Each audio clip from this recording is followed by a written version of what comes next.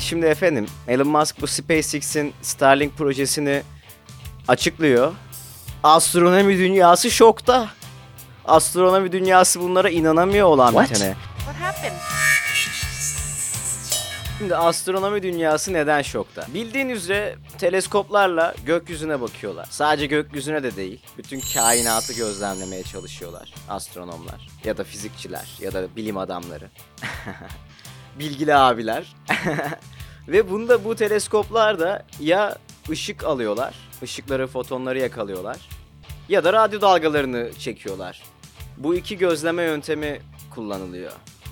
Kıymalı ve kaşarlı da boş zamanlarında yaptıkları bir diğer iki gözleme yöntemi. Neyse, sözün özü, dünyanın etrafına demirden bir ordu döşediğin zaman bu şekilde, bu demirden bir duvar döşediğin zaman, uydu ordusuyla döşediğin bu duvarın gelecek olan o ışıkları da hem optik ışıkları hem de radyo dalgalarını etkileyeceği apaçık ortada. Ve bizim artık evreni gözlemlemek için yeryüzünü kullanamayacağımız anlamına geliyor. It was a nightmare. Yani sen artık uzaya bakmak istiyorsan eğer gideceksin Ay'a koyacaksın teleskopunu. Ya da işte bu Hubble uzay teleskobu vardı, emekliye ayrıldı yakın zamanda, geçenlerde. Onun gibi yeni teleskoplar, daha fazla teleskoplar ve uzaydan izleyeceksin artık evreni. Yani güzel, eyvallah da hani ne gerek var ya? Ne gerek var yani? Oturduğun yerden ne güzel çayını kahveni içerken şeye bakabilirsin. Teleskoplarla bilmem ne bakabilirsin yani. Mesela bu ne gibi örneğin? Bana şunu hatırlatıyor. Böyle trafik polisi seni çevirir. Sonra işte gelir kapıya, gece ama gece olacak bu. El feneriyle böyle tutar ya yüzüne. Hiçbir şey, ne oluyor arkada görmüyorsun. Silah mı çekiyor? Bir ordu mu geliyor şu anda arkasında, acaba neler oluyor?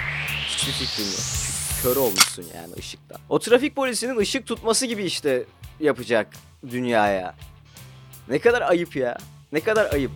Ya bir tane ışık, bir tane foton bilmem kaç milyon yıllıdır seyahat ediyor. Ta nerelerden gelmiş, ta neler anlatıyor sana. Neler söylemek istiyor, bir izin versen bir dünyaya girebilse. Yani teleskobu falan geçtim, tenine bir değebilse ya, neler anlatacak sana o foton. Sen şimdi bunu kesiyorsun ya, o kadar milyon yıl.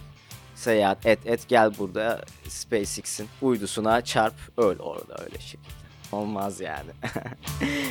Yazık günah fotonlara. Yazık günah fotonlara ya. Bunun için tabii şimdi yiğidi öldür hakkını yeme. Sunshade diye bir update getirdi. Son fırlattığı uydularına. Bu da işte güneş ışığını daha az yansıtan bir materyalle yapmayı deniyor. Ama bu henüz deney aşamasında. Deneniyor. Ve bunu uyduları atarak deniyor bu arada.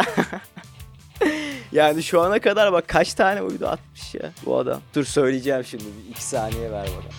How many SpaceX, ama Starlink diyelim daha. Starlink satellites are in orbit.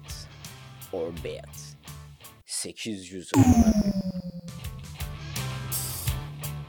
Bu Sunshade'in denemelerini yapıyor ve bunu ne zaman yapıyor? 800 tane uydusu var şu an ve hala bu deneme aşamasında. Hala da faydalı olabileceği kanıtlanmadı. Ve buna rağmen bu adam hala da uydu göndermeye devam ediyor oraya. Şöyle söylüyor, bunu geliştirebileceği bir yöntem bulduktan sonra eski uyduların, eski materyale sahip uyduların remove edileceğini atmosferden söylüyor. Bu da apayrı bir konu. Bu konuya da bir sonraki anonsta değinmek istiyorum. Uzay çöplüğü konusunda. Ama ondan önce ışık konusunda sabit kalalım. Bunu 800 tane uydu fırlattıktan sonra deniyor. Bakalım ulaşabilir mi, yapabilir mi? Ama hani böyle bir deney yapması dünyanın üzerinde ve hepimizi bu kadar etkileyebilecek bir konu üzerinde böyle sorumsuzca deneyler yapması. Yani o uyduyu oraya çıkarıp geri motorunu getirebiliyorsun. Buna kafaya yoruyorsun, şovunu yapıyorsun. Ama bilim adamlarının ekmeğini kesecek muhabbeti yine de önemsememişsin. Ta 800 tane uydum var, hala bir çözümün yok bu konuya net olarak. İsyanım buna yani. Samimi değil. Dünyayı seven adam bunu yapmaz. Dünyayı seven adam önce emin olur. Bu der kesinlikle böyle endişelerinizi giderecek şekilde geliştirdim. Ve şu anda da uydularımı gönderiyorum. İstediğiniz deneyleri siz yapın ve bunun herhangi bir zararı olmadığını göreceksiniz demeli. Yani. Oğlum biz yer miyiz bunları ya? Neyse.